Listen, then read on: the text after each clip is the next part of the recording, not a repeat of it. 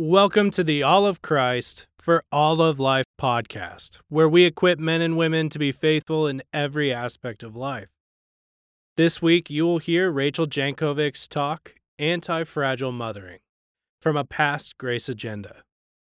If you'd like to hear more from Rachel on mothering, I can't recommend Loving the Little Years and Fit to Burst more. Rachel Jankovic, mother of 7, offers practical advice on how to persevere in the high but demanding call of motherhood. This is not a tender reminiscence from someone who had children so long ago that she only remembers the sweet parts. These are small collections of thoughts on mothering young children, for when you are motivated, for when you are discouraged, for the times when discipline seems fruitless, and for when you are just plain old tired. The opportunities for growth abound here, but you have to be willing.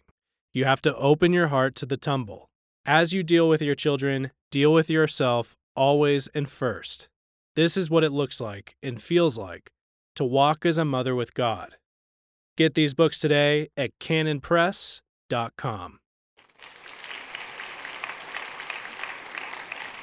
Thank you all for coming, and good morning. I did have one extra announcement, which is you may see these name badges around this week with the flowers on them. Those are moderators in the Bible Reading Challenge in Facebook, so any of you from out of town who only know us maybe loosely in the Facebook group can recognize that. And these pins that are out there are for any of you who are in the Bible Reading Challenge already or want to be. We don't care. We're not uptight. Just get a pin. That's how it is. All right, so my topic today, anti-fragile mothering. What an interesting talk title. A somewhat crazy man named Nassim Taleb has written a number of disruptive books, one of which contributed part of the title for this talk. Now, lest you assume that I have read the book Anti-Fragile, let me assure you that I have not. I have not yet done that. My husband has. I have heard many things about it. I do, however, understand his thesis and the word he coined for the title. The basic concept of his book is urging us all to become anti-fragile, to build systems that are anti-fragile, and at the very least to understand certain properties and categories by which to see the world. He wants to provide a fuller understanding of risk and security, fragility and stress. He draws much from the world of investment since he is a financial trader who just happens to dabble in Roman philosophers. By all accounts, he is as pompous as the day is long. This book receiving some scathing reviews, a special exhibit of pride being offended by pride in others. Nassim despises the pride of academics, and oh my goodness, how they despise him. The New York Times review of this book starts this way. A reader could easily run out of adjectives to describe Nassim Nicholas Taleb's new book, Anti-Fragile, Things That Gain from Disorder. The first ones that come to mind are maddening, bold, repetitious, judgmental, intemperate, erudite, reductive, shrewd, self-indulgent, self-congratulatory, provocative, pompous, penetrating, perspicacious, and pretentious. They loved it, didn't they? They just thought that was great. The Guardian review might be my favorite book review of all time because it had this subtitle, "The author of The Black Swan has now written a baggy, dispiriting, antisocial mess of a book."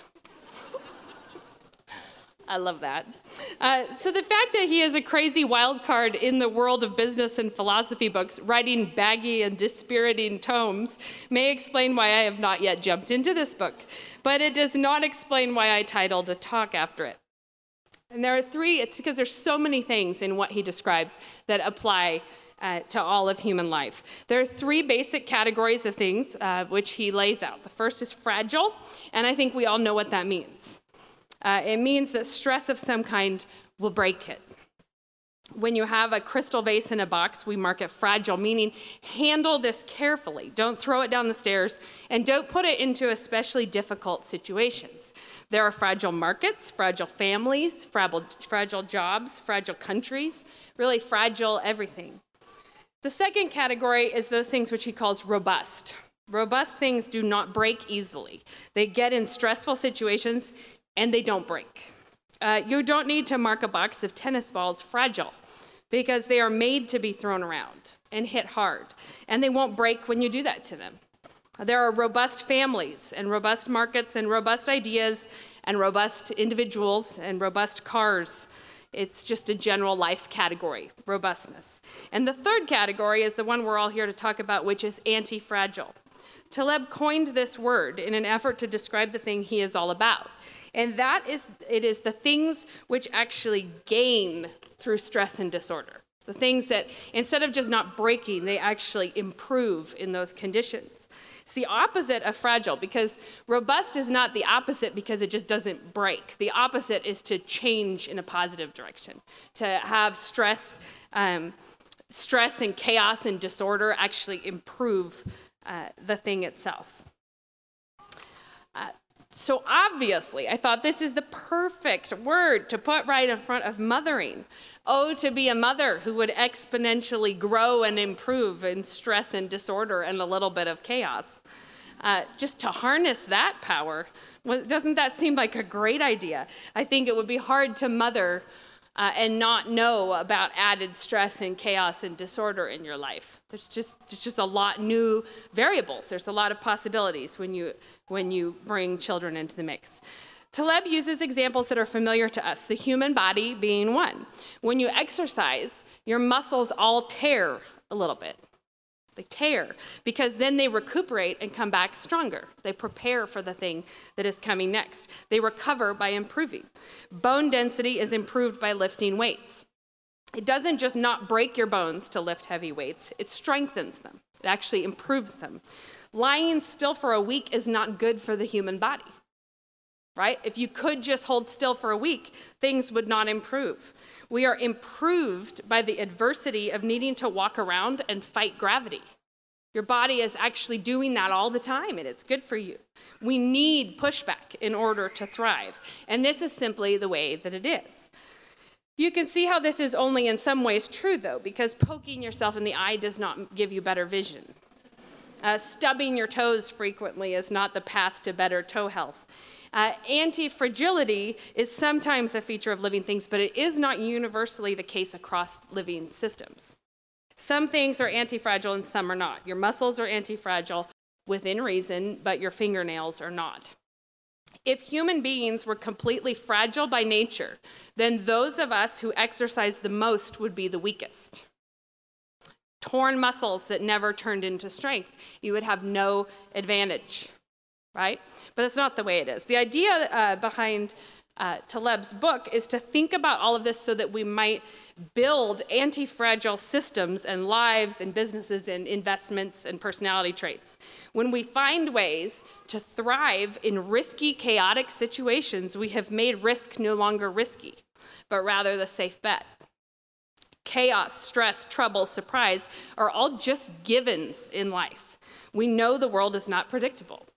When you can thrive in those situations, you have made that chaotic world that we know to be the way it is, the safe world.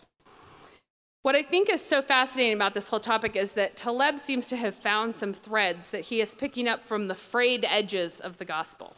He has found truth narratives that have their origin in the Creator God and in the story of our salvation, and he's trying to make a big theory about it. His big theory just straight up ticks the world off.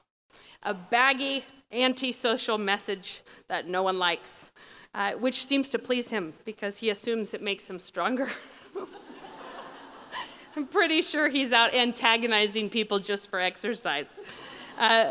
We all know something of the anti-fragility of the human body from experience, but those of us who know God might think of other examples. We should think of other examples. What of gold and silver being refined? What about iron sharpening iron, or a faithful friend wounding? What about a father disciplining those he loves? The means that our God uses to grow us exponentially are simply not predictable to the world. They aren't, but they should be predictable and recognizable to a Christian. Zechariah 13:9, I will bring the 1/3 through the fire, will refine them as silver is refined, and test them as gold is tested. They will call on my name, and I will answer them. I will say, this is my people, and each one will say, the Lord is my God. Isaiah 48:10, behold, I have refined you, but not as silver. I have tested you in the furnace of affliction. Malachi 3:1, But who can endure the day of his coming, and who can stand when he appears? For he is like a refiner's fire and like a fuller's soap. He will sit as a refiner and purifier of silver, and he will purify the sons of Levi and refine them like gold and silver, and they will bring offerings in righteousness to the Lord. Proverbs 17:3, the refining pot is for silver and the furnace for gold, but the Lord tests the hearts. 1 Peter 1:7, that the genuineness of your faith, being much more precious than gold that perishes, though it is tested by fire, may be found to praise, honor, and glory at the revelation of Jesus Christ. Psalm 66:10, for you, O God, have tested us, you have refined us as silver is refined. This is a theme of how God thinks of his people, right? Over and over and over, God's people will be refined in not particularly gentle ways, right? Into the fire seems to be what the Lord says over and over. And worldly encouragement cannot accommodate this reality. If you aren't in Christ, any resistance to how you have been doing, how you're performing, how you feel about your job is just like a mean poke in the eyeball with nothing at all like a good workout. You can be refined in some ways, of course, learning skills and self-improving, but there is no way without God to handle the reality of sin. There is no way to process sorrow or trial being used, actually not just something you'll survive if you are lucky, robust, but sorrow and trial and difficulty actually coming back far more glorious, right? That's not a category for the world. Well, Taleb is trying to make it one, but genuinely, people don't understand it. They think that can't happen. The assumption is that the goal is to stay out of pain and painful situations and difficulty because people cannot imagine a world where pain can mean something good. They cannot imagine our world. Let's say that you're having a difficult time. Maybe you have a number of little kids and that you are at the end of your capacity. I've never been in this position, so going to imagine it for those of you who have been there. You're looking what appears to be the bottomless pit of needs and a completely empty tank as far as caring goes. You know, I remember seeing a tank top that really spoke to my heart once. It said, in memory of when I used to care. It's like, I remember that. I remember the days when I used to think I could do something neat. You are looking at the dishes, at the laundry, at the noses, at the sticky floor, at the work that feels endless, and the children whose attitudes are mimicking yours. It's always the cherry on top. Things are just not looking good. It's not going well. Well, if you take that struggle to the world, looking for encouragement and comfort, what can they tell you? They can tell you that they are sorry you made such poor life choices, right? And one of the things my husband will tell me sometimes, which always turns it around for me, is when he says, yeah, this is why people think having 7 children is something you shouldn't do. You know, like, this is what we signed up for. Like, this is why everyone else says you're crazy to do this, which I'm always like, we're not crazy. No. Never mind.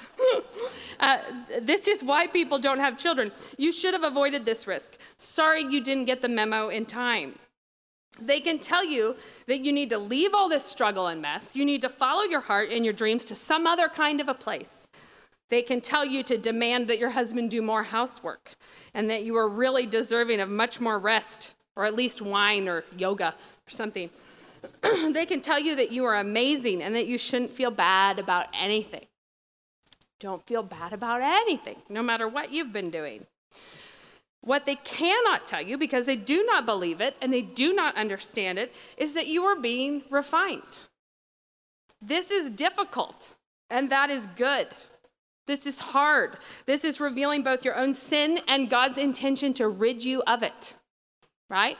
This is not easy, and it was never supposed to be easy. You are growing. They cannot tell you to not lose hope, that God is working in and through you something exponentially more glorious than what you can see today. They cannot encourage you that this is the means he has ordained to make you into something better, to build his kingdom and to manifest his glory here in your life. The glory of our faith is Jesus Christ. The glory of our faith is that the only Son of God was born to a woman. He was humbled, he struggled, he suffered, and then he died. He died for us. He died on a cross, although he despised the shame. He died as a man. Think about that. God, his son, died as a man. He died innocent, and yet he died with the weight of all our guilt on his shoulders. He died with all of God's wrath on him. He became sin for us. He became shame for us. And then what happened? You know the story. He conquered all of that, and he came back from the dead as a victor. Colossians 2:14 says this, having wiped out the handwriting of requirements that was against us, which was contrary to us, and he has taken it out of the way, having nailed it to the cross, having disarmed principalities and powers. He made a public spectacle of them, triumphing over them in it. I love that. Like the principalities and powers, having done all those things, having been humbled and shamed and received the whole wrath of God, is how he conquered all the principalities and powers, right? He conquered everything by doing that. 1 Peter 3:21 says, through the resurrection of Jesus Christ, who has gone into heaven and is at the right hand of God, angels and authorities and powers having been made subject to him. In that moment, that is how he went there. This is what he did for the glory. This is what he accomplished. Christ was made guilty for the sake of righteousness. He became shame for the sake of glory. He was made dishonor for the sake of victory over the principalities and powers.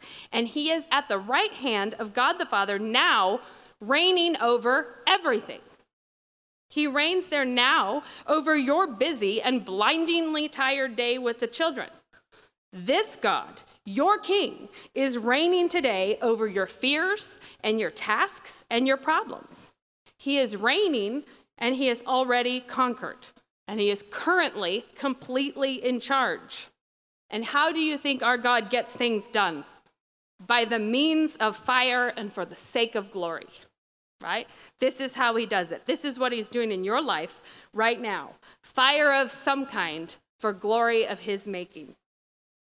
The passion of Christ and his resurrection from the dead is the archetype of anti-fragility.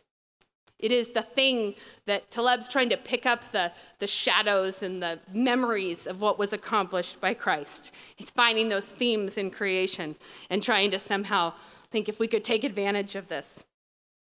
The Christians in China right now are being anti-fragile in the face of persecution because Christ is anti-fragile and they are part of his bride. They cannot help being anti-fragile. Though they are beaten and robbed and abused, they will be glorified, right? They will be. There is nothing that can stop that from happening. Those who are persecuting the church now would not be doing this if they had any idea what God will accomplish through it. Just like they would not have crucified the Lord of glory if they had only known what it would accomplish. 1 Peter 5:10, and after you have suffered a little while, the God of all grace, who has called you to his eternal glory in Christ, will himself restore, confirm, strengthen, and establish you. He will do that himself. This God, this King, this Savior will himself restore, confirm, strengthen, and establish you. So why, I ask you, are we acting like this is a job opening in our lives? Looking for someone to restore us. Looking for someone to strengthen us. Looking like we just need someone to help establish us. We could just get established and encouraged and strengthened. Why?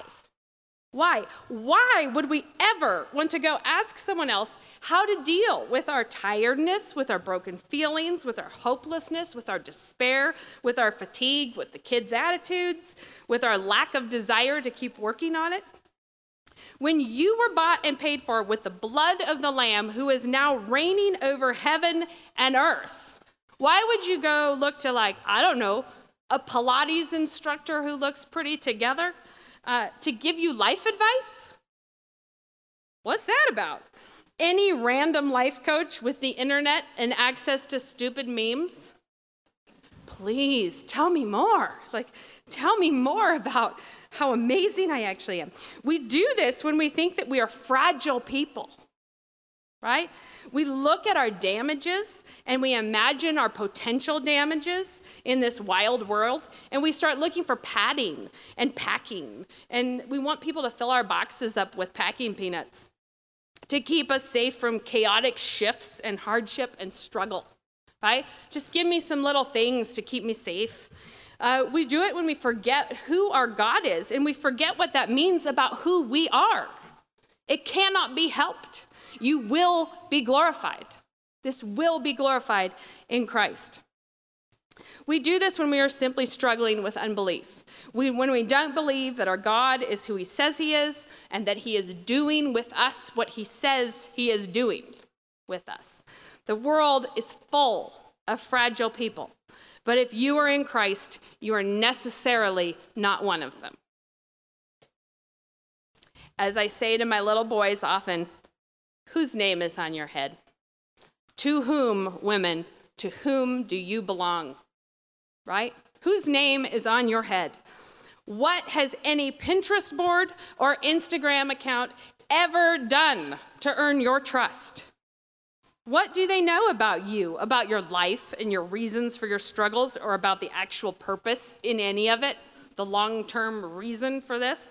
They simply do not. For all they know, you are actually a creepy stalker of young girls. You could be a murderer, and they are all here to tell you that you are worthy as you are, and you should really eliminate toxic people from your life. You should do that, right? They know nothing about you, and so they cannot possibly be speaking the truth about you. I recently saw an ad, you've probably all seen this also, for a wellness and self-care texting service, and I may have gone down that rabbit hole. I don't know why. Why did I feel compelled? This is their quote: "A daily self-compassion coach in your pocket. Learn how to talk to yourself like a friend and feel more in control of your thoughts, feelings, and actions. 95% of members say that Shine helps them feel more resilient."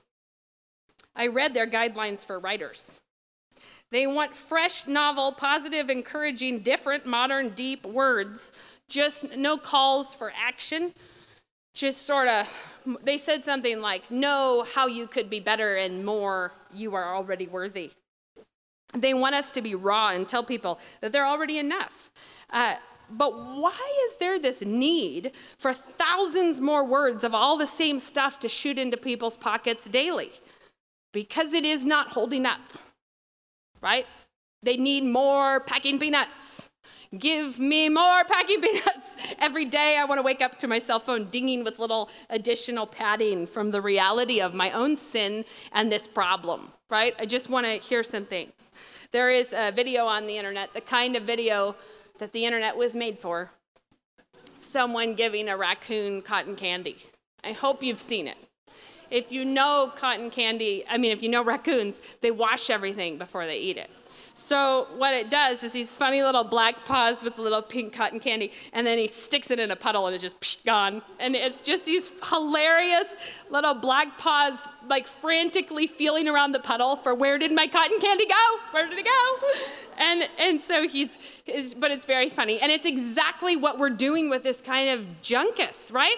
We're saying, feed me more stuff. And then as soon as it hits our real life in any kind of resistance, it's just gone, right? It's not there. I don't feel better anymore. What did you do? I have nothing. Where'd it go? Frantic little black hands in the puddle. It's in there somewhere.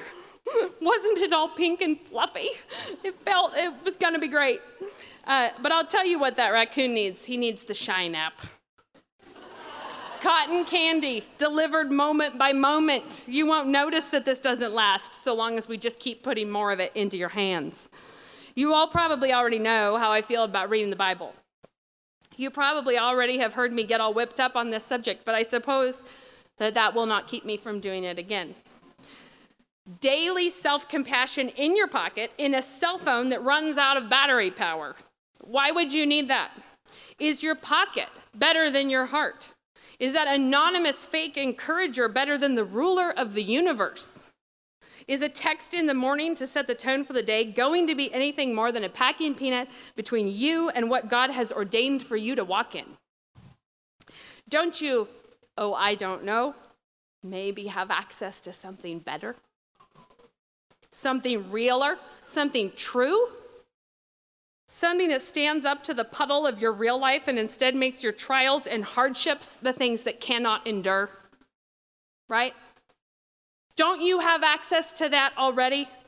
Hebrews 4:12, for the word of God is quick and powerful and sharper than any two-edged sword, piercing even to the dividing asunder of soul and spirit and of the joints and marrow, and is a discerner of the thoughts and intents of the heart.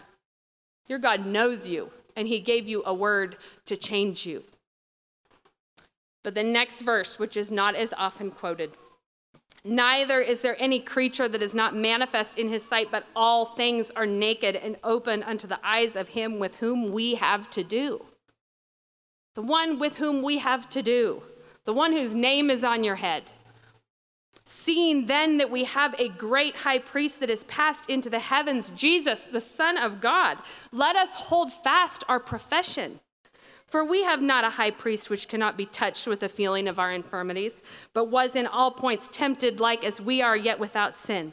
Let us therefore come boldly unto the throne of grace, that we may obtain mercy and find grace to help in the time of need.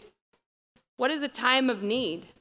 It's a time when in the flesh we are fragile. It is a time when our spirit is weak, when our circumstances are challenging, and our comfort is gone. It is a time when we need to not be walking in natural life, but in new life.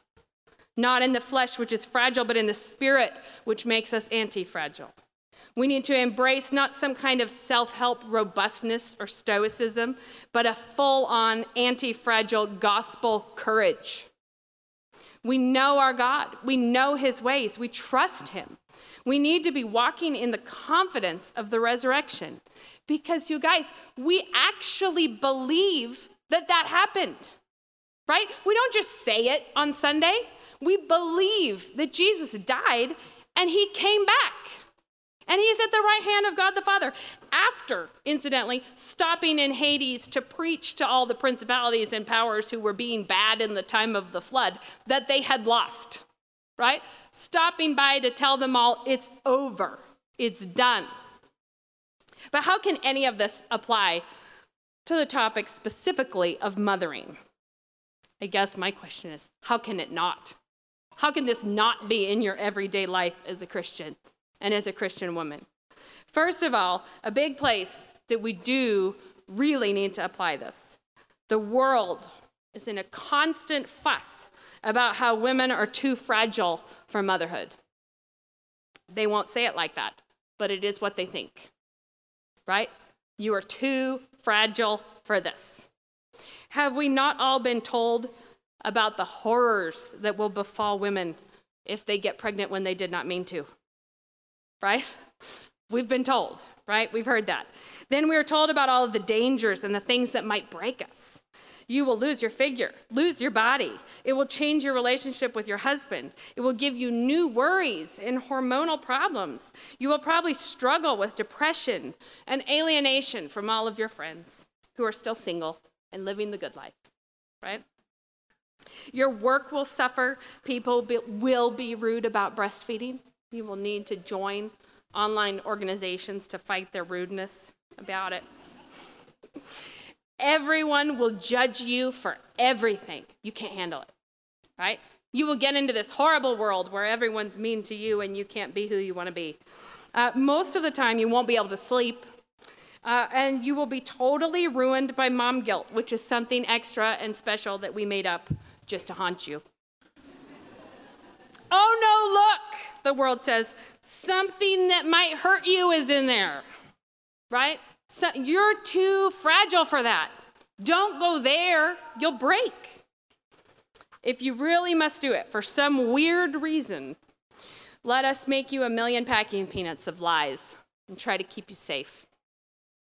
But you know what the Christian response is to that? Of course there is stuff in there that might hurt. Bring it on, right? Take your packing peanuts from hell and let me hold fast my profession. Let me walk with the God who walked through it all on my behalf, and let me become more like him. Let it hurt. Let it destroy and tear down. Let it disrupt and trouble and stretch me and try me like nothing else would have done. Because you know what? That's the whole point. And I just love the glory. I love the exponential growth. I love resurrection life. I love life abundant. I love my children who will learn from me what the Christian life looks like, what we're doing, who we are, whose name is on our head. And I love my King and his glory, and I intend to be a good soldier for Jesus, and by the power of the Spirit who dwells in me, I will be one. I am a Christian, and so I know beyond a shadow of the doubt that the Lord intends to glorify me in himself, and that he who has begun that good work will see it completed. No matter if I expected my life to look like this or not. It doesn't matter. It's what he expected my life to look like. My ideas are not his ideas, and his ideas are better. I know that the work that God has called me to do is the perfect work for me to be doing, and that he is using me to build his kingdom.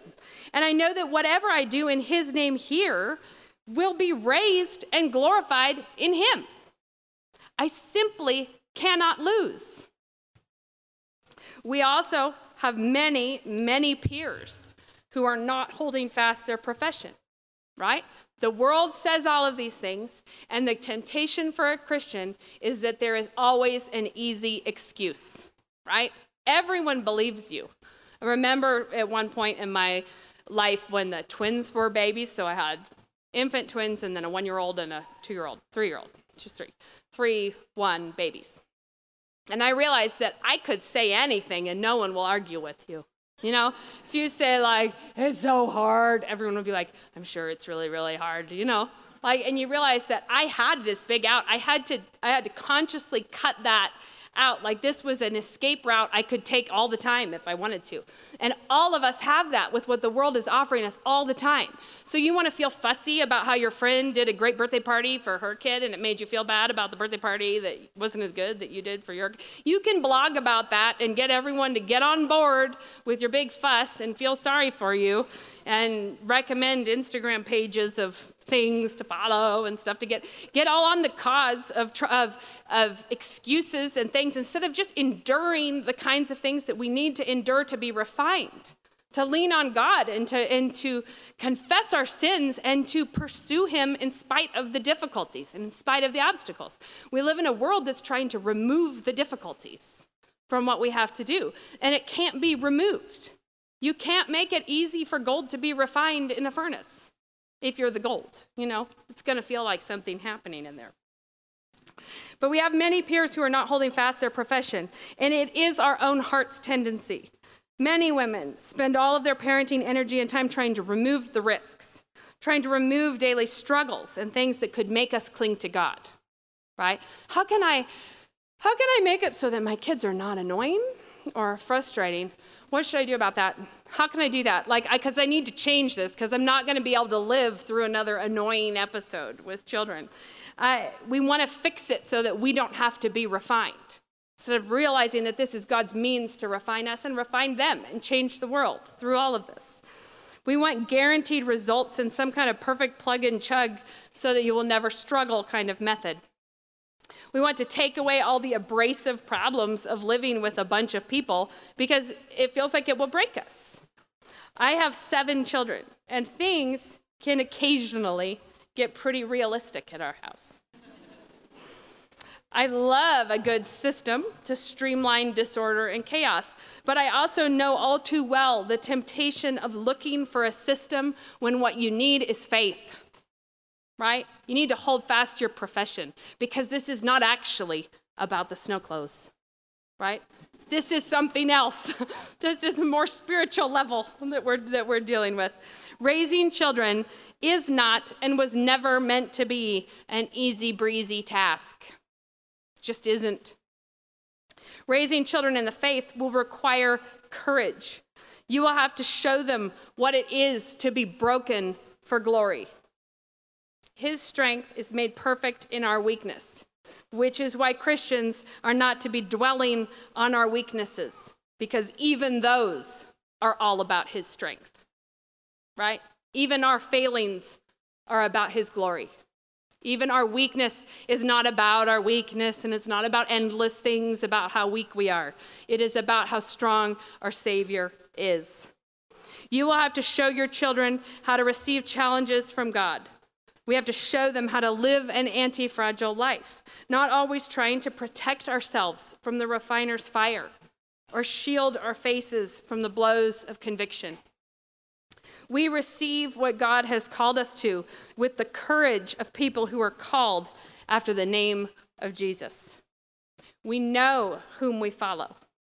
I was reminded when writing this of a glorious hymn that I'm sure you all know, but you know when you sing it, you don't always hear what it's actually saying. Glorious things of thee are spoken, holy city of our God. He whose word cannot be broken formed thee for his own abode. On the rock of ages founded, what can shake thy sure repose? With salvation's walls surrounded, thou mayest smile at all thy foes. See the streams of living water springing from eternal love. Well supply thy blessed members, and all fear of want remove. Who can faint when such a river ever flows their thirst to assuage? Grace, which like the Lord the giver, never fails from age to age.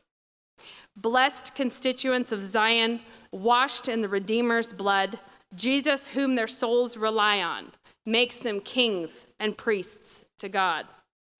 'Tis his love his people raises, over self to reign as kings, and as priests his worthy praises, each his thankful offering brings. Savior, if of Zion's city I through grace a member am, let the world deride or pity, I will glory in thy name. Fading is the worldling's pleasure, all his boasted pomp and show. Solid joys and lasting treasure, none but Zion's members know. Solid joys are not the cotton candy, right? I love that image because I love the idea. Solid joy, lasting treasure, things that will be glorified eternally. And obviously, this includes our children. And the thing that mothers always are struggling with is not the value of their children, but the stupid obstacles and difficulties of our own sinfulness, right? Our own sinfulness and theirs, all of us, sinners fallen together. But certain things last forever, right? Anything done in Jesus and in his name will last forever. Your children will last forever. You will be glorified eternally in Christ. Father in heaven, we praise you for your merciful, abundant, compassionate kindness to us. Lord, we thank you for the solid joys and the lasting treasures that you have given to us. May we all be enabled through your Spirit to hold fast to our profession and pursue you through whatever refining fires you have prepared for us. May we embrace your glorious purposes for us with joy, and may we run with our eyes fixed on your glorious Son, in whose name we pray, and amen.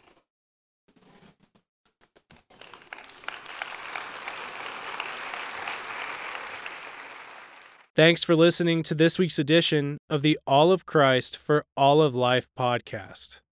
That was Rachel Jankovic's talk, Anti-Fragile Mothering, from a Past Grace Agenda. For more from Rachel on mothering, check out our books and audio at canonpress.com.